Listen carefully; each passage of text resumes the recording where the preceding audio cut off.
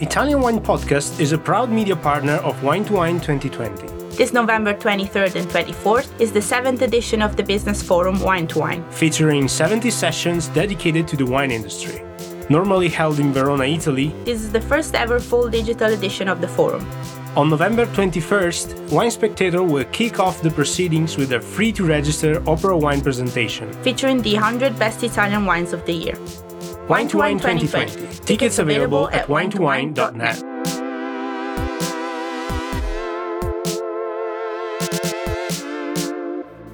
Thanks for tuning in. I'm Steve Raye, author of How to Get U.S. Market Ready. And in this podcast, I'm going to share with you some of the lessons I've learned from 30 years in the wine and spirits business, helping brands enter and grow in the U.S. market.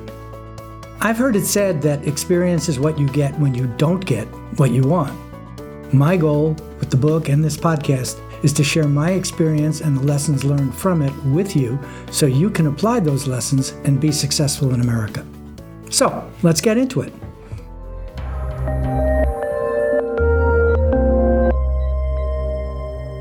Welcome back to How to Get U.S. Market Ready, presented by the Italian Wine Podcast. I'm Steve Raye, and previously we talked about some of the quirks or qualities that make Americans so American. This week we continue on the same theme, however, focusing on how it applies to business situations and the beverage alcohol industry in particular. Let's talk about business meetings. I find this to be true a lot, and it kind of makes me uncomfortable, but I think Americans will assume that you understand something if you do not tell them otherwise. So even when you acknowledge, did you understand that, and the chance someone's going to look kind of baffled but say yes to be polite, don't be uncomfortable in saying, I didn't understand that. Could you repeat that again or say it in other words? Or you might even say, you were speaking awfully fast and my English is not that great. Can you say that again and do it a little bit more slowly? I want to understand what you're saying. That's okay, especially because they get to continue talking. And don't be afraid to ask questions if you do not understand things. And even if it's not a conversational thing, someone was speaking too fast or you didn't understand the jargon they were using. We ask a lot of questions to get down to the specifics, and we expect you to do it as well. And if you don't ask the questions, the assumption is you understand everything that we just talked about. And that could lead to a whole lot of problems. And that's especially true dealing with Asian cultures. If we're speaking too fast, usually this refers to me. If I'm speaking too fast, it's okay to interrupt and ask us to speak more slowly, please. There's a real tendency for people in New York to speak very fast. I recognize that. But at the end of the day, especially when we're dealing with people where English is at best a second language, being understood is more important than getting things done quickly. So don't be afraid to ask, hey, you're speaking really fast. Can you slow down? I want to make sure I understand what you're saying. Here's rules to live by. In the U.S., 15 minutes early is on time is late, and late is unacceptable. Talking about business meetings, agendas are critical.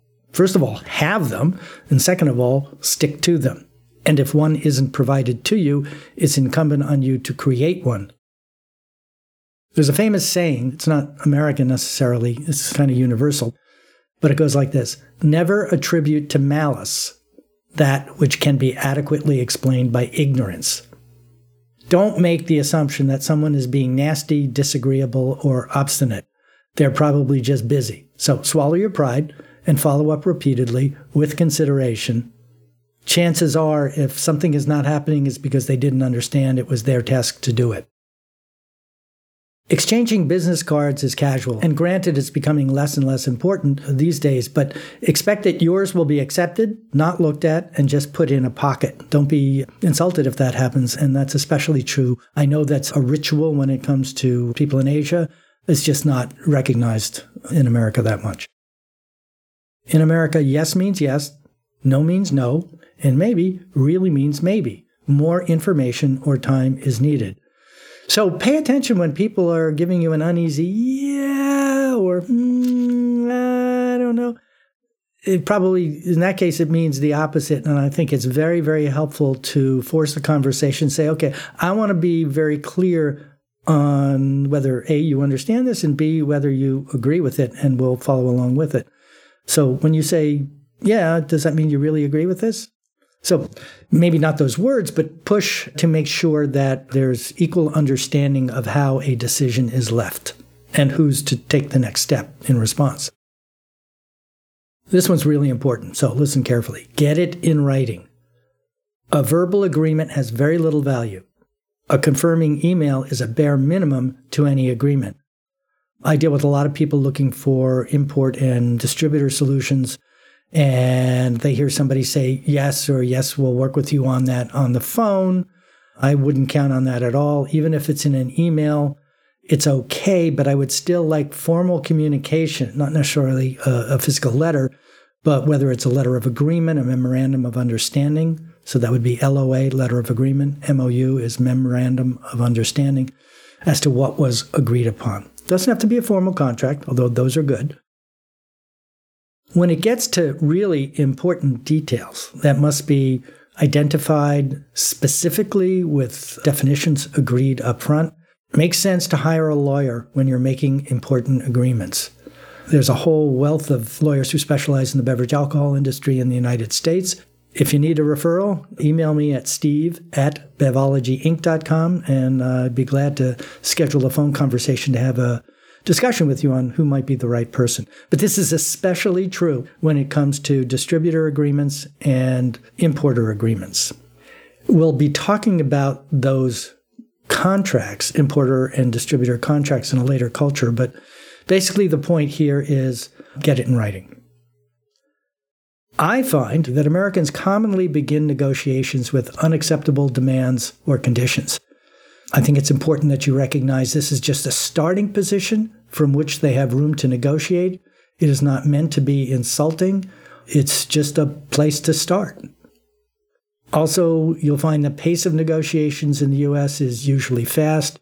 We're not as comfortable dickering. We call that bargaining for terms. Kind of makes us uncomfortable. One of the most disliked experiences in America is buying a car because one person has all the information and the other one feels at a disadvantage. So we like to get things down in writing, have a chance to think about them, and not do back and forth verbal negotiations. But if we do, it's probably going to happen fast. I believe strongly emails should get answered in no more than 24 hours, but certainly the same day. But equally important, you should keep it short, specific, clear, and focused on one subject. Include your contact information on your signature line with your personal email address, not info@. That's a real problem for Americans when we see contact at or info at or sales at. That's not really a person's email. It makes us uncomfortable that it's not necessarily going to go through. And never write emails in all capitals. It reads like you are shouting. Let's move on to a few BevAlc cultural things, and in fact start with BevAlc. We talk about the wine and spirits business within the business, but outside the business we talk about the beverage alcohol or BevAlc business. But here are some guidance, words of wisdom, I suppose. Don't be intimidated. And absolutely don't be unprepared. That is, unless you want to be intimidated. Commonly, big companies can equal hubris. While they deliver mass and momentum and perceived safety, small companies may be more associated with innovation, creativity, nimbleness, and risk-taking. And yes, I realize this is an oversimplification, but I think you'll have more room to move when you're negotiating with someone who is an independent winery or a craft distillery than you would be with Gallo or Diageo. Highly recommend that you talk in our terms. We talk about 9-liter case equivalents, not bottles. We also talk in degrees Fahrenheit, not Celsius. It's really critical that you understand the jargon, the terms that we use, which are often shorthand. So DA, bailment, POS, BTL for below the line. And the best way to accomplish this is to subscribe to U.S. trade newsletters and magazines and read them regularly. I think in 3 months you'll be speaking our language. But just in case you don't right away, Further in this book, we will be covering an updated glossary. You can also find a copy of that glossary at www.getusmarketready.com. Just put in your email address and you can download a bunch of free tools, and the glossary is one of them. When we're talking about dealing with specifically importers and distributors, which is often the first contact export suppliers are making in the United States, recognize that your objectives are not your importer's objectives. We commonly get asked by suppliers, why don't they just sell our brand? And the answer is because they're making more money selling other brands. That you need to have a case that you're making that selling your brand will make them more money or gain them some advantage. It's the what's in it for me idea. So thinking that once you sell your brand to someone in the United States, whether it's an importer or distributor or retailer for that matter, that they're going to sell it without your assistance is probably not going to happen. And when you visit accounts, off-premise accounts, and on-premise for that matter, introduce yourself to the manager as soon as you walk in. Remember, you're in their home. Let them know why you're there, who you're there from. They're going to know as soon as you walk in the door that you're from the trade. There's kind of a look about us, I suppose. And when you visit, make sure that you come prepared. Have done a little homework. Check out the account on their website or on LinkedIn or something like that so that you're familiar with the name of the account, who the people are, how many stores they have, where they do their operations. It'll make the conversation go a lot easier. And when it comes to visiting accounts, make sure you have at least a couple of copies of all your materials available in print form. Yes, you can certainly email it at a later date. Yes, you can give them all the information on a thumb drive. By the way, don't expect to get the thumb drive back.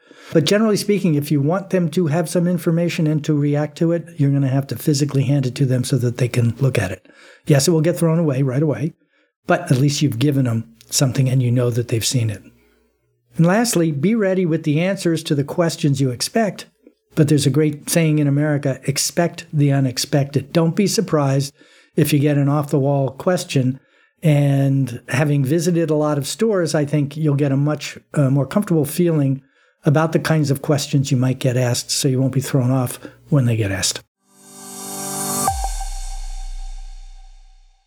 The chapter we're in is What Makes Americans So American, but I thought I'd give you this quick list of tips on how to deal with this. Number one, show them that you're listening by asking. If you say things like, can I take notes? Let them see you taking notes. They're going to perceive it as very flattering. You can respond by saying, so help me understand. Or what I'm hearing you say is, if you repeat back to them what they're saying, there's more confidence on both sides that the communication is getting through. We believe deadlines and commitments are really important. So if one has been set, make sure you meet them. And if you haven't, acknowledge it.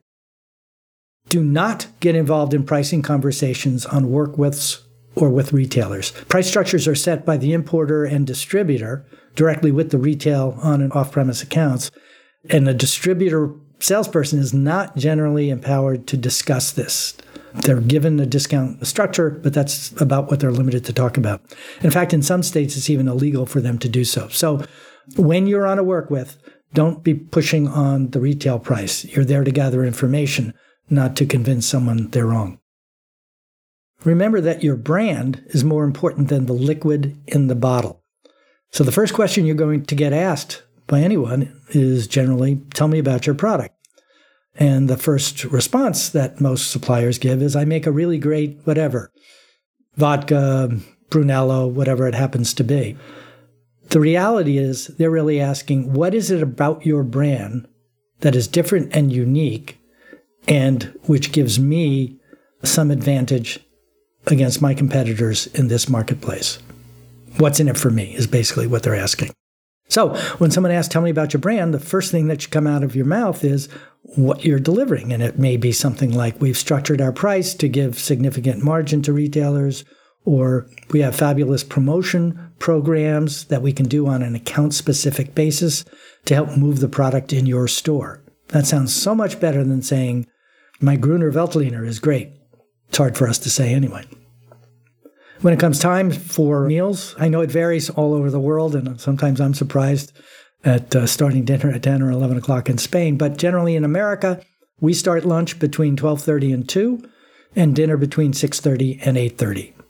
Maybe to 9, but not much later than that to start. We tend toward informality in dress and interactions, and that's more and more true every day. The day of everybody in the industry wearing a suit are long gone. But even if someone is looking really slack, dirty jeans or an untucked shirt, do not mistake that for impoliteness or lack of seriousness. It's just the business culture in America allows for that. Lack of deference to age and authority is not disrespect. It's rooted in the American tradition of equality. So if you're not shown respect because you're older, don't be insulted. Also, try not to be insulted by our directness. We think it's a virtue. And one that I use a lot, and I get a lot of laughs from, but it absolutely works, is to signal the end of a conversation. We often say, well, I don't want to take up any more of your time. It's a nice phrase. It's a nice way of saying that you have been giving something to me and you're being polite and not taking more time. And frankly, it should be said more often and, more importantly, for most people, earlier in the conversation. Small talk is important as a prelude to any conversation. Of course, it's important to show interest in the person and their life before getting to the point. But get to the point. A good subject for small talk include weather, traffic, movies, music, hobbies, food, restaurants, sport, and work. And here's a good tip from a sales friend of mine. Go online, check out the sports section of the local paper that day, and see who won or lost. It can be an icebreaker, even if you don't follow the sport. One of the nicest things you can say about Chicago in the summertime is, how about them Cubbies? And the second example is, recognize that English is rich with polite conditional verb forms. So using the words would, could, can, may, and might. Try and use them in the conversation. It comes off as softer. Recognize that how are you is not a real question. It's really just a phrase, and respond to it with fine, great. When you really get to know somebody, they may be seriously interested in your health, but generally speaking, it's just a cultural thing.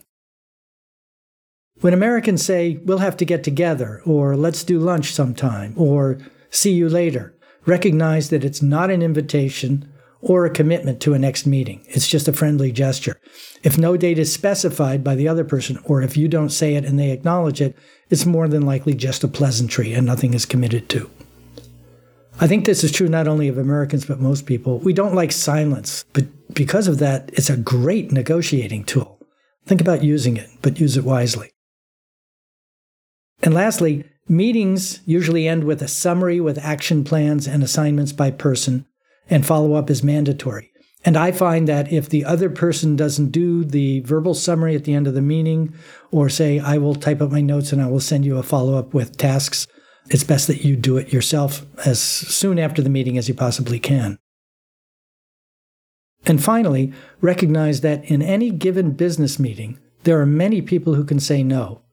But there's only one person in the organization who can say yes. So when you're negotiating, make sure you know who that person is and determine if they are in the room or not.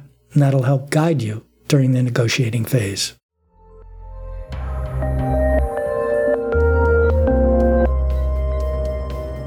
So that's it for a quick list of tips in dealing with Americans in business situations. I hope you find some useful tools there. And until next week, this is Steve Raye for the Italian Wine Podcast. The difficulty lies not in embracing new ideas, but in escaping the old ones.